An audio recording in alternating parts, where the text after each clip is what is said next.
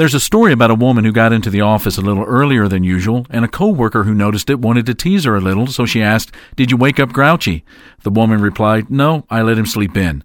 The truth of the matter is that complaining is what we see in other people, but very rarely see it in ourselves. And even when we do see it, it's a hard habit to break.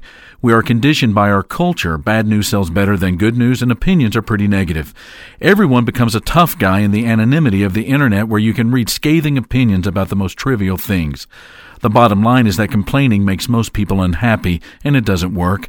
This is why the Apostle Paul writes to the church in Philippi to stop grumbling and arguing.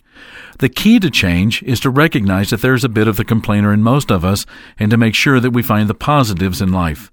This is Mark Absher, the MacArthur Park Church of Christ, with encouragement to watch your life and not be overrun by negativity. Visit us online at macarthurchurch.org. The MacArthur Park Church of Christ, connecting God and people.